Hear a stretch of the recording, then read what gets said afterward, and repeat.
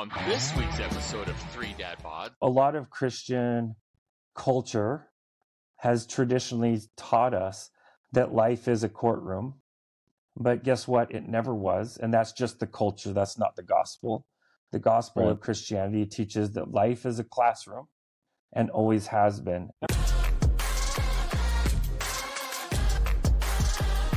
Sarcastic, witty, and not afraid to mix it up. Pop open a cold one and welcome to Three Dad Bods. I actually got to the heaven space.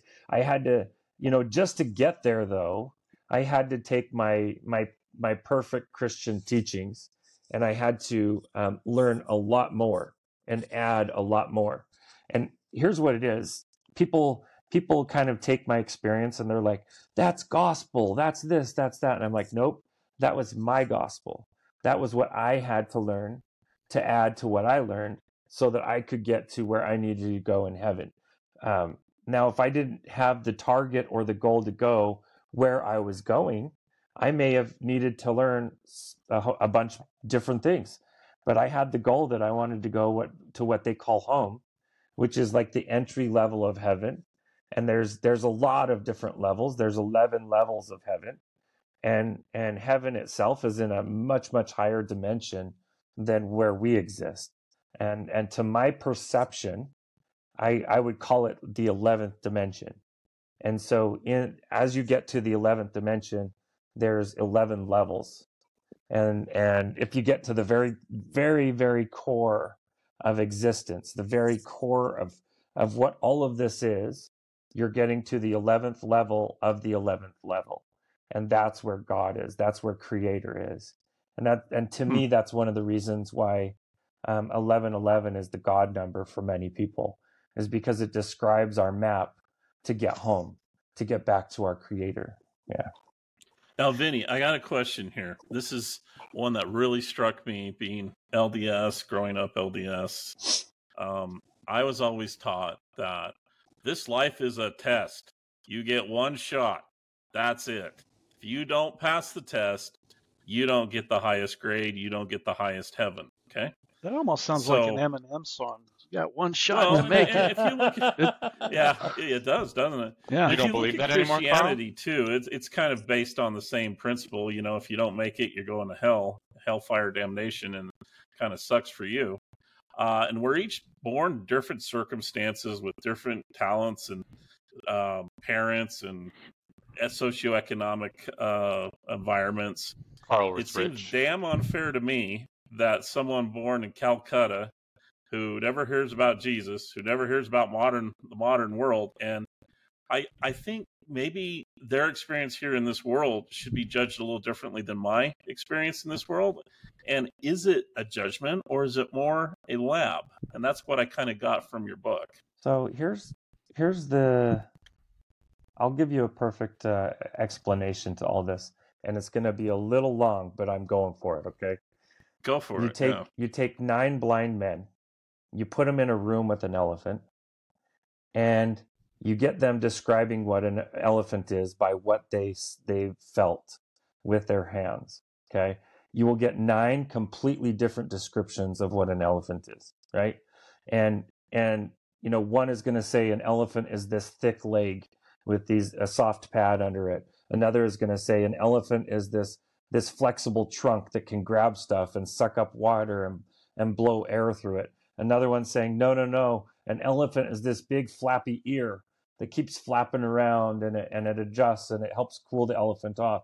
And another one's like, what are you talking about? An elephant is this stringy tail and it smells like crap and it's always whipping you in the face. And all of these guys are right. But are all of them exactly right? No. For you to know what the elephant is, you have to gather all the descriptions. And even then, if you gather all the descriptions, do you know what an elephant is? No. You have a good idea. But how do you get to know what an elephant is? Go find the damn elephant. That's how you get to know what an elephant is. And religion is all these blind men's descriptions of God. How do you get to know God? Go find God. We have a holy temple, holier than any temple in the whole world, right here. And that's why these are called temples. And God exists there stronger than you can ever find outside yourself. But we get so distracted trying to find our answers right here. We get so distracted with these, we forget that the answers are already here if we look, if we ask, if we dive in to our own intuition, to our own universe inside of us, the you inverse that we have within us. But that is to answer you. And I think that, a lot of Christian culture has traditionally taught us that life is a courtroom. But guess what? It never was. And that's just the culture. That's not the gospel. The gospel of Christianity teaches that life is a classroom and always has been. And it's never been a courtroom. Amen, man. I like that. And here's the thing. We take the scripture of God sorting the wheat and the tares, but he didn't say burning up the tares. He's just sorting them out. And I know that as a human parent, I have 2 kids, and that's just 2 kids. And being a human parent, there's no amount of mistakes or misbeliefs that my kids could take on that would allow me to be okay throwing one of them away. I would never do it. To my dying day, I will love them and do everything I can to help them. And that's the love of a human parent. And you compound that by the love that God has for us, our Creator. I know for a fact our Creator doesn't throw any of us away. He just sorts us out. Some of us are socket wrenches. Some of us are Allen wrenches. Alan, I've always I've always used the analogy of religion is like music. Some people like country, some people like rock, some people like classical, some people like jazz. It's what makes you feel good yourself, or maybe you feel good hearing different things at different times, but it's all music. It all has the same beats. It has instruments. It has a feeling that it gives you. And there's not one right music, Rock and roll is not king of everything. Some people like country. They hate rock and roll. And that's okay. That's fine. You brought up, you brought up the word human parent. And so, this is a deep, deep question, because I like to ask them deep, deep thinking questions. But when you were during those 3 days of just doing what you were doing up there, did you have a feeling that there was something besides us? Were there other planets? Was there? I'll go there. Are you talking about aliens? No, not aliens. Other beings. Are there beings? Did you have that feeling? Oh my God, that's a legit question. Okay. Here's what's really, here's what's interesting, Brent, is there's life throughout the universe. Life permeates the universe at every dimension. It does. So not only do we have, we're experiencing 3rd, 4th, and 5th dimensional existence right now in this world. Mm-hmm. And there is sixth dimension, 7th dimension, 8th dimension, 9th, 10th, all the way to the 11th. And the 11th dimension is angel type figures, like actual workers in heaven who help and act as messengers to us.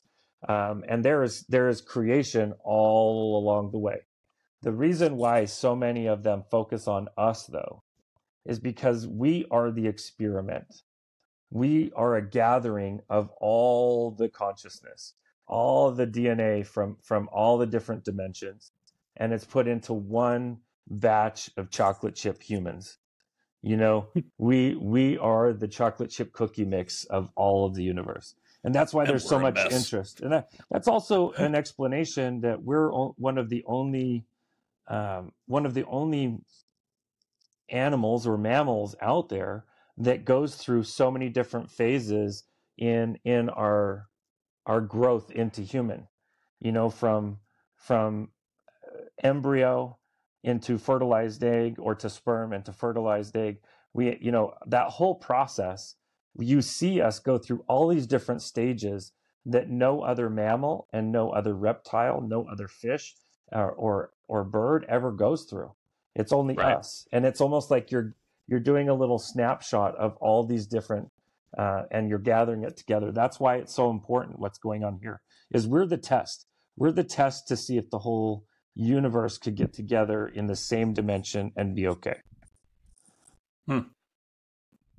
So So okay, go ahead, Sean. I Sorry. was just gonna in relation to other people who have passed away before we, so we still exist. Is there some a connection to people from your life that you make after you make this transition? Absolutely. Yeah. Yeah. Here's what's really neat is once you transition yourself, you're essentially given carte blanche to do whatever you want to do with your time, even though time doesn't exist. But your energy is the most important. Your existence. You get to do whatever you want with your existence. You have helpers and guides to say, okay, here's what would be next if you wanted to go down this path. Here's what would be next if you want to go down this path.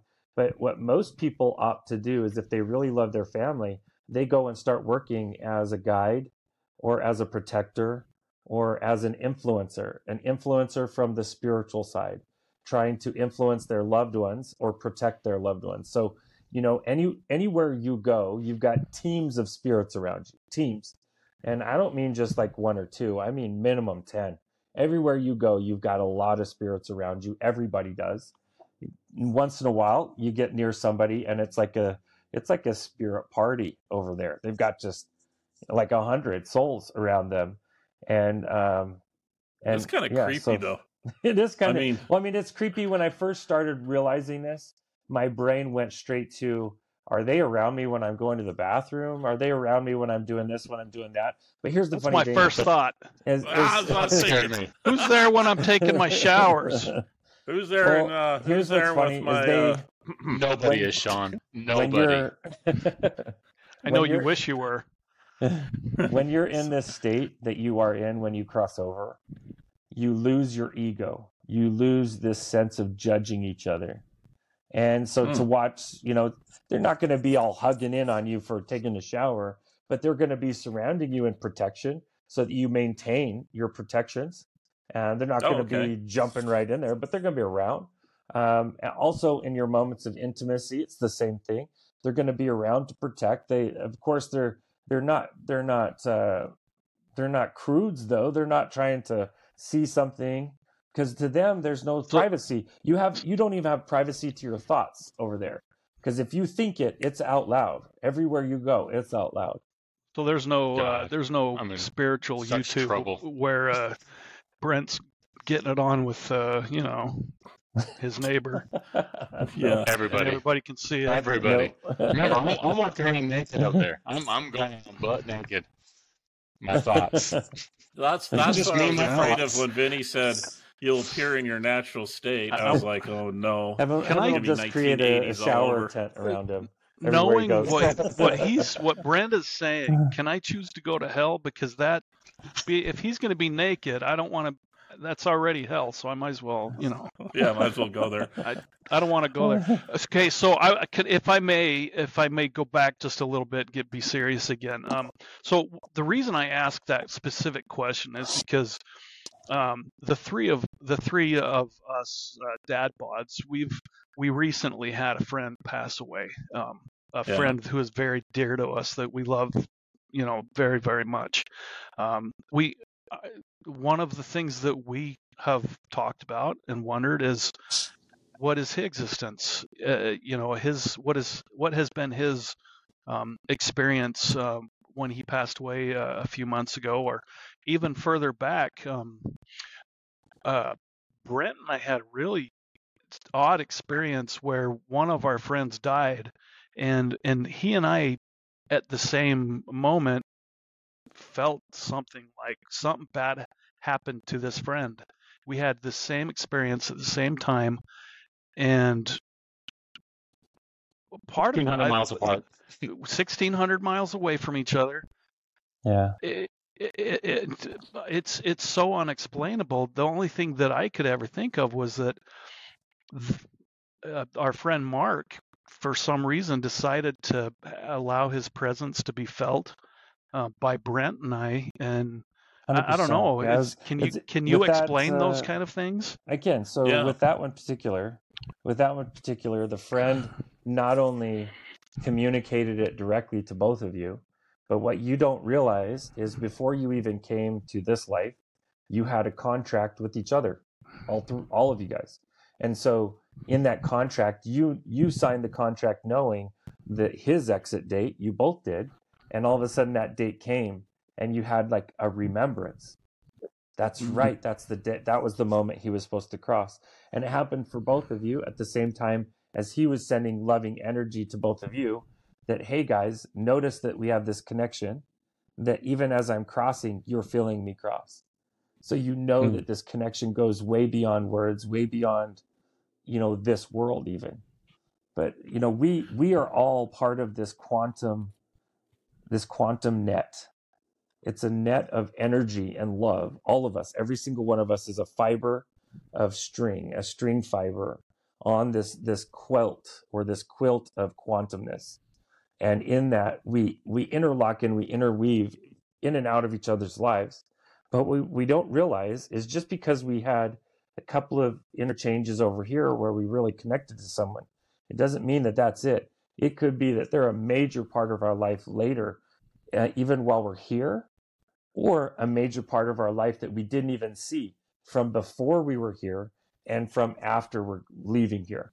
So they were a major player before we came here, and they're going to be a major player after we all leave too. So it's a beautiful thing.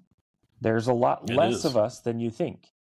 So if you go and look at how many souls are actually playing this game of Earth School, there's a lot less of them than you would think. You would think there was just zillions of souls, but there's not. It's just we're allowed to play a lot.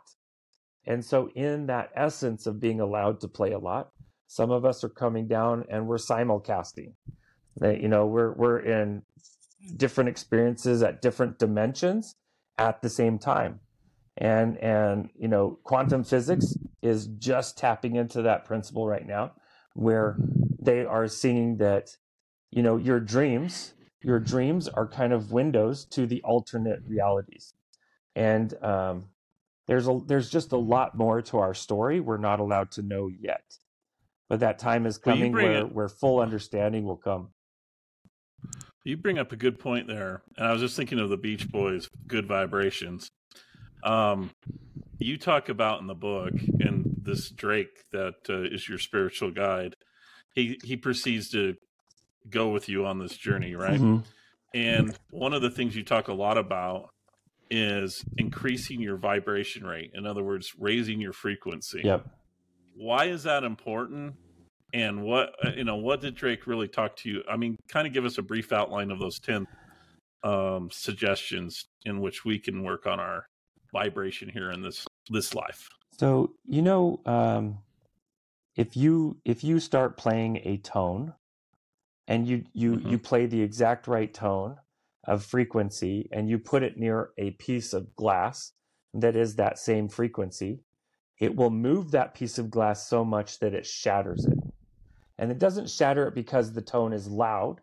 It can be a very minute tone and it can be really muted, but it will shatter that glass because as it matches the frequency of the glass, they will start syncopating. They will start synchronizing so much. But here's the weird thing. Until that tone matches the glass does nothing.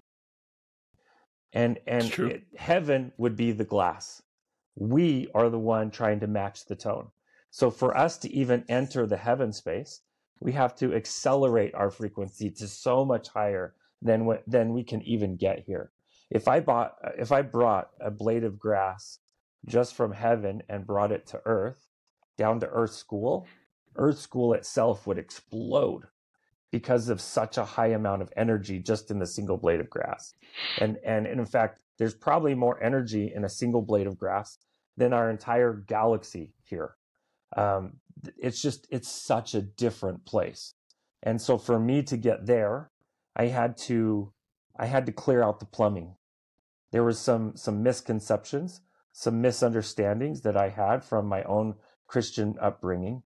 And I had to clear that out, clean those drains, and get to where I was flowing properly. And then I could flower into or blossom into what I needed to become to get into heaven. I had to match that loving frequency. And it is so much higher than us. Now, here's what's weird. Sometimes our worst days become our best days. Sometimes our best days become our worst days here on earth. But the difference is our thoughts. How we tell our story in our own mind, how we think about our story. That is what changes everything. And that's our key. That's our key into heaven, is recognizing that it's our thoughts that start to choose whether we go up the frequency scale or down the frequency scale, whether we turn this horrible day into the best day of my life, or whether we turn the best day of my life into this horrible day. It's all our thoughts, and our thoughts are our keys. That's our keys to get into heaven, is it starts with our thoughts. So you mentioned that you kind of help facilitate now, currently, Yes. spirits to be able to move on and stuff. And so, question that I have, and I think I already know the answer to this, but it seems like in these days, religion becomes smaller and smaller and smaller. And so, do you think that you almost had a calling? What you had was a calling to help, because I imagine there's other people that do what you do, Yes. that Yeah. help facilitate those spirits, that maybe they need like so much help because there's so many people that don't believe, Yeah. their whole, the way the world flows and pushes them in another direction, that we need Vinnies here to help bring people to where they are going to. Yeah. Well, 1 out of every 10 people you know has had either a spiritually transformative experience, a near-death experience, or an after-death experience. So 10% of Americans have had some type of experience like this. And to me, the reason why heaven keeps spitting so many of them back out is so that heaven has its own PR department, that we're down here working as public relations for heaven, because religions have manipulated the truth so much. They have taken what's absolute truth and decided, you know what? I don't like this absolute truth. I'm going to manipulate it through fear and leverage so that people do what I tell them to do. And so they donate their money to me, right? And so that's what they're doing to try to leverage people into these situations of following blindly the wrong thing. And heaven doesn't want that. Heaven wants the absolute truth. Heaven wants unconditional truth to be here. And here's what's funny. All these truths were already in me. I just needed help to uncover them and remember them. That was it. Well, there's some religions, we won't specifically mention who, you have to pay to play. Oh, yeah. I mean, you literally have to pay to play at the highest level, which to me, I mean, it seems so wrong if this is what you say, a classroom, a way to, get back with our maker. So, yeah, thanks for saying the flaws of man. There's only one gospel. There's men that influence it and spread it all over the crap. It's gone on for eons and centuries. Profitability and power. Well, what's neat though is when you study Buddhism, when you study Islam, when you study Judaism, you study Christianity, they all have this story of some type of God character that's going to come to earth and is going to help save us. But here's the part they all get wrong. Is this God character is not like a superhero and is going to show up with a cape and in a chariot of fire. That this God character is going to show up inside of me and you and you and you first. And as this God character shows up inside us, I call that God, like, to me, I call it the Christ. Like the anointing shows up in us first. And as it shows up in us first, we start resonating to that higher love energy on earth. And then earth becomes a place where that energy can actually come and exist without making us explode.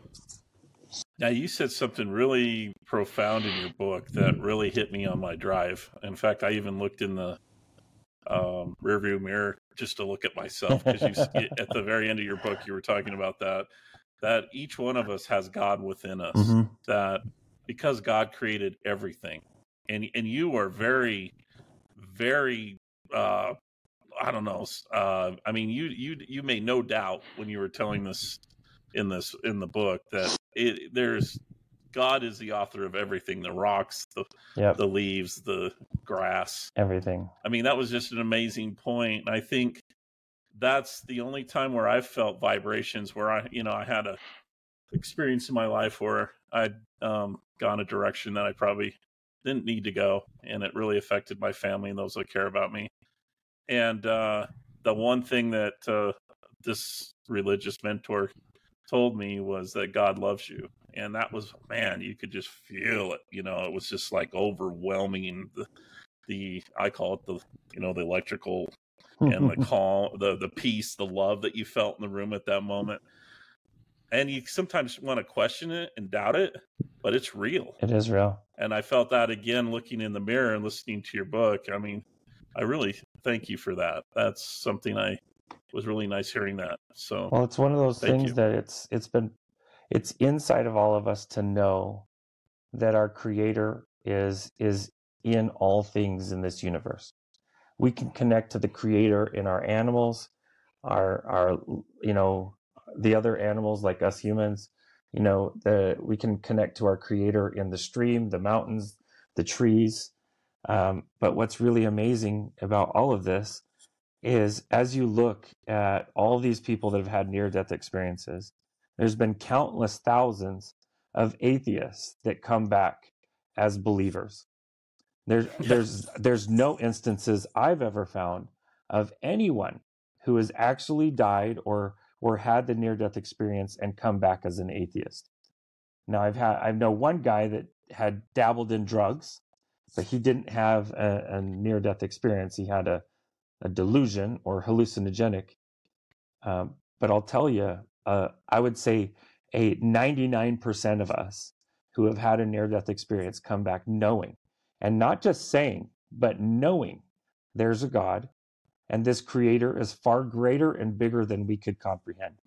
And to almost call it a man is to completely downgrade God, because God is so much more than what a man or a woman or anything in this world could be. It's so much bigger than that. And that's our Creator. There's no doubt there is a Creator. The question is how well do you know the Creator? And the best way to start is start looking within. That's where we get access.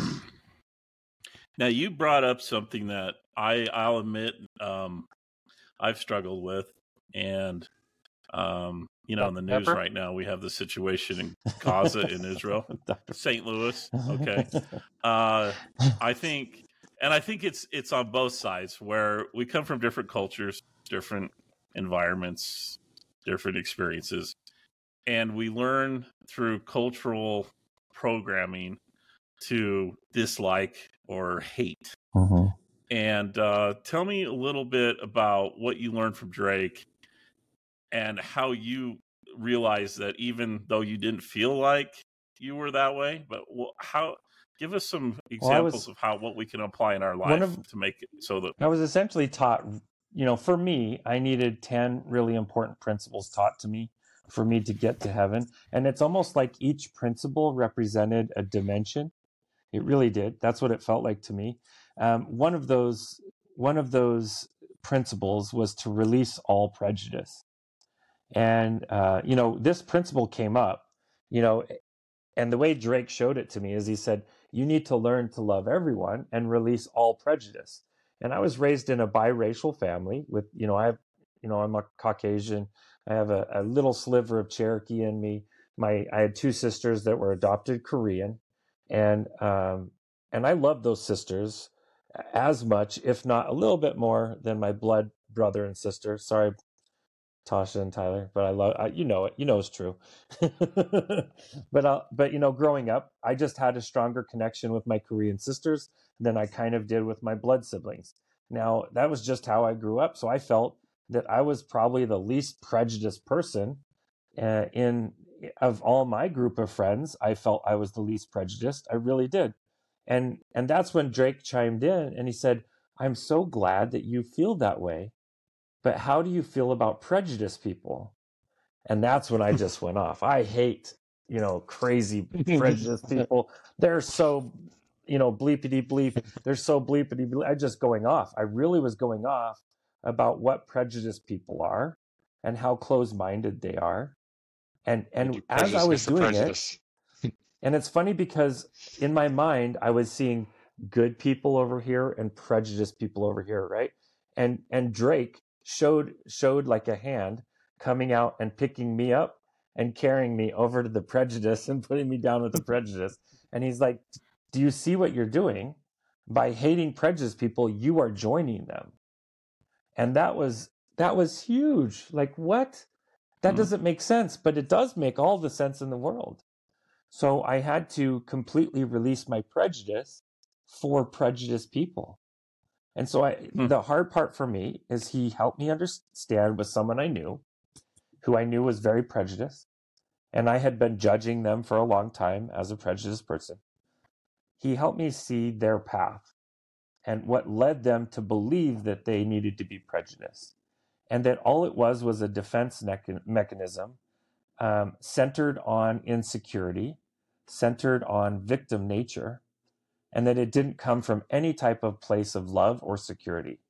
And he also showed me that if I was to step into that person's life with unconditional love and unconditional security in that love, that prejudice would disappear in them, and that they would embrace all lifestyles, cultures, races, religions, all of them, right? So the answer to prejudice is not more prejudice. But that's what the world and the news has been teaching us ever since the beginning. Mm-hmm. And what they don't realize, they don't realize that the news has been grabbing your tail and saying this is the enemy, and they're having you attack your own tail. Like, no. Well, it's like Brent and I, we went at it a little bit about this whole Israel-Palestinian, but then when I sat back and thought about it, you realize God loves the Palestinian baby as much as he loves the Israeli baby. You know what I'm saying? Well, here's a great mentor, at least a great influencer for me is Einstein. And Einstein took 100 red ants and 100 black ants. He put them in an ant colony, and they completely coincided without any problem. They were even laying eggs in each other's dugouts. So you were getting complete cohesion between red ant and black ant. Now, Einstein wanted to do this so that he could see if they would crossbreed, if he could get some type of hybridization going on, but that wasn't happening. Well, one day, he decided, what's going to happen if I shake the ant farm? And so he took the ant farm and he just shook it around for a minute, put it back down, and within about 6 hours, every single black ant was dead. The red ants went through and executed and killed every single black ant in the colony, including the eggs. Wow. And the real question is not which one's more important, the red ant or black ant. The real question is who is shaking the damn ant farm? That's the question. Yeah. That's also how the theme to the Pink Panther came around too, with dead ant. Sorry, bad joke. But anyway, I think that's an old knock joke. That's an old knock joke. I've got a two-part question for you. A two-part question for you. You got it. First, so being on life support for 3 days, what was your recovery? Like, I know you didn't just come to and then get up, walk out, high five the nurses, and say, "See you later." And second, when did you realize what was going on in your head actually happened? Like, it wasn't, because I'm going to guess you may have thought it was not real. Maybe it was a dream. Maybe you imagined it. I thought it was a dream. I'll tell you exactly. So what happened was, I was in heaven, literally in heaven. And while I was in heaven, getting this hug from my guide, Drake, he gave me this amazing hug, this hug that could heal the universe. This single hug that he was giving me could heal the universe. And as he was giving me this hug, I then started to hear my brother in my ear, like as if he was speaking directly in my ear. He started to give my body a special blessing, a special prayer. And with that prayer, he like demanded that my body be made whole and that I return to my body, as if he knew my consciousness wasn't there, that it was off having fun in our real existence. And he demanded it get back in the cage, get back in this cage. And that's not the words he used, but that's what it felt like. Hmm.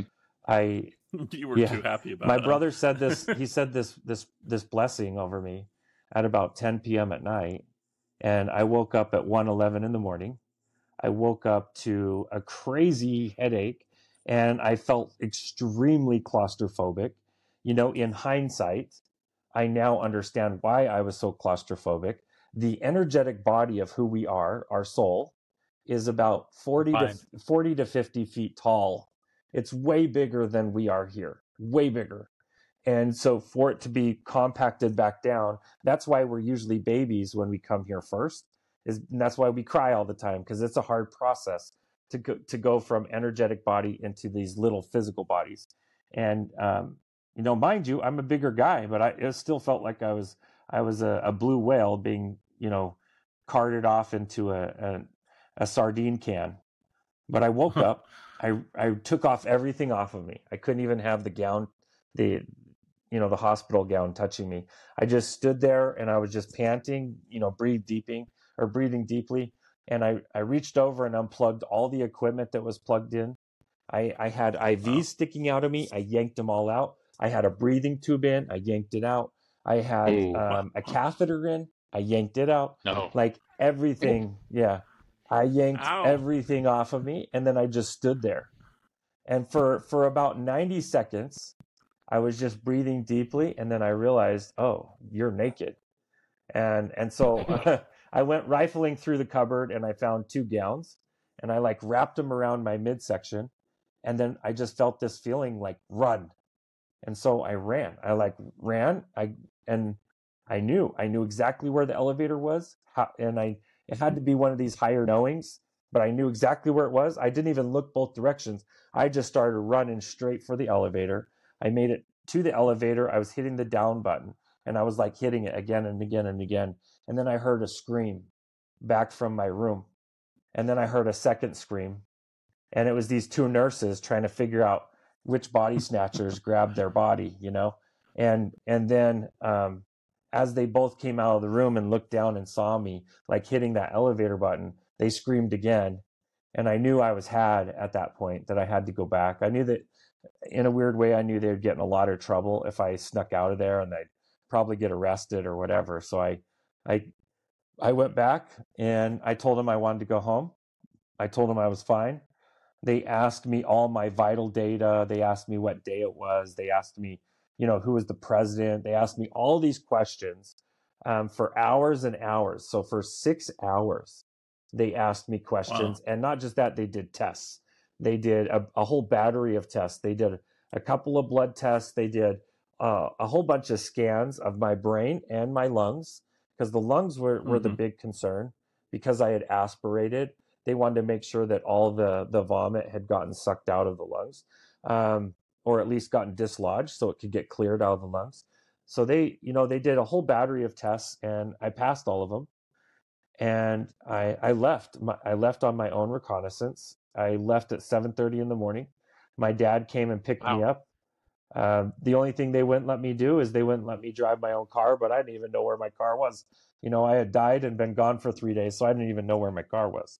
And so I called my dad and he came and picked me up and I was fine. I went jogging about an hour and a half later, just full on, just running. To me, that's what felt the best, because it felt like I could somehow energetically get out of this body or feel like I was outside this body. And I was somewhat addicted to that energy of moving so fast, like we had moved when I was going towards heaven.